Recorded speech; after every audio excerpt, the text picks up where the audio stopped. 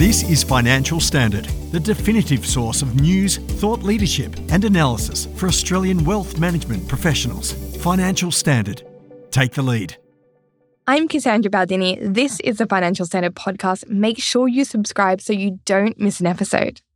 Following a government review of its operations, the Reserve Bank of Australia has announced its intention to implement significant changes to take effect next year.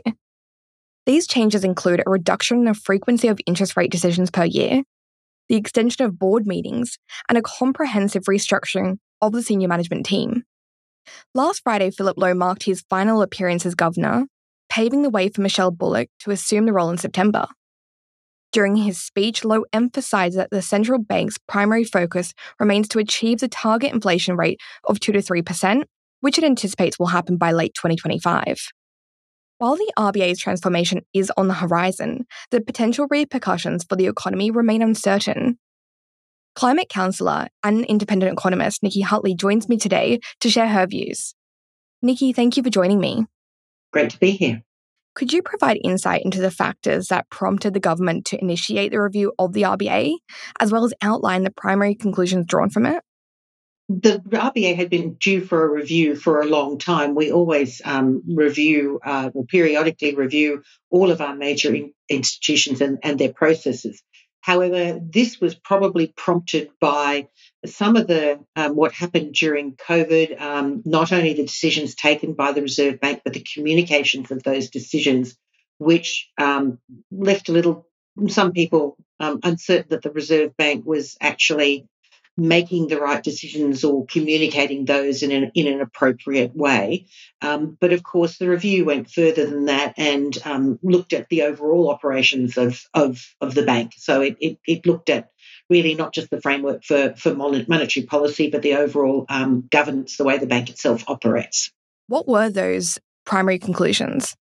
Yes, so ultimately the most important one was that the bank should continue to target inflation, but also that it should give consideration to employment, but that it needed to be, do what it had been doing, but it needed to be more open and transparent about the decisions that it made, and that in so doing, it also needed to consult more widely within the bank so that it was seen to listen to the voices of those doing the research throughout the bank. It was seen that perhaps that wasn't always the case, that the governor or, in fact, that the board had access to as much information as perhaps it should have in making its decisions, and therefore that the board wasn't necessarily able to ask the right questions perhaps of some of the policies that were proposals that were put to them in terms of interest rate decisions and directions. So it will be a lot more transparent. It will involve a lot more communication both within the bank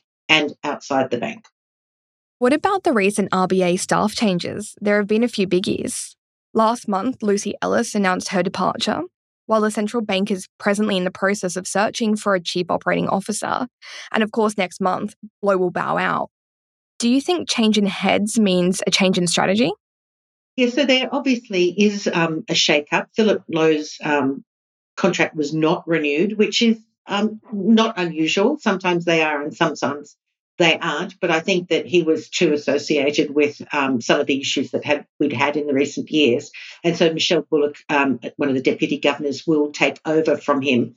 But one of the other deputy governors, of course, Lucy Ellis, has gone to Westpac will be going to Westpac as their new chief economist. So that means 2 deputy governor positions are open, as it were, and that will see perhaps certainly some change in the faces at the bank, but it doesn't necessarily mean that the processes that they go through or the thinking will change dramatically. We don't yet know what Michelle Bullock's MO is going to be in this role. We do know that, she's highly experienced, consultative, and so, makes appears to be an excellent candidate. But we don't know how that will translate into perhaps different action. And of course, it's not just the bank staff, it's what's happening to the different boards, the fact that you will have a monetary policy decision board as well as a governance board, so 2 separate decision-making authorities. It's also worth noting that the RBA is in the process of undertaking a substantial initiative focused on cultural transformation.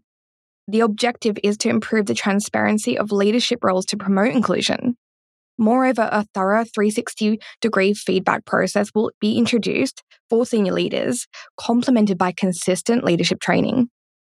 The RBA has also stated its intention to expand external advertising for management positions and to conduct a comprehensive assessment of the internal processes and structures that form the foundation of the board's decision-making process. Why was this necessary? Well, I think, look, I haven't worked at the Reserve Bank, but my understanding from talking to people who has is that many people, particularly in quite senior levels of management, felt that perhaps their research was not being properly heard, and that there wasn't necessarily some of the pathways for people were not as clear as they should be. I mean, the fact that there is considered a need for a cultural review suggests that there has been some issues at the bank itself.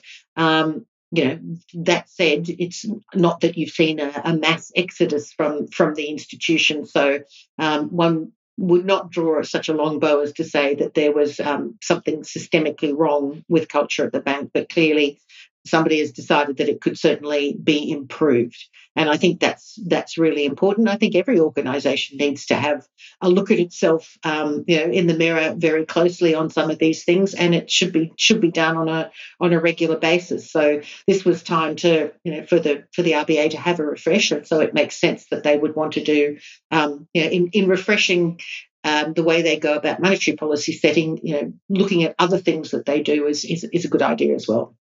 So turning to the economy now, it's no secret that additional tightening of monetary policy might be necessary to lower inflation. The RBA has noted that 6% is still too high and predicts CPI inflation will hover around 3.25 until the end of next year and then fall back within targets by late 2025.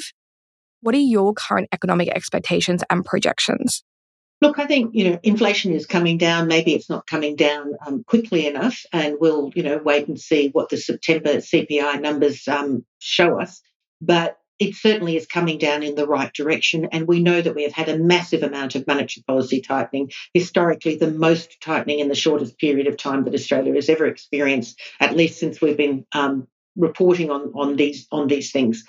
And we know that not all of that has come through the economy, and yet we are already seeing signs of sharp slowdown in consumer demand. We are seeing mortgagees hit, their hip pocket nerve is hit, and it's not just through obviously higher interest rates, but also the higher cost of living, so they are spending less.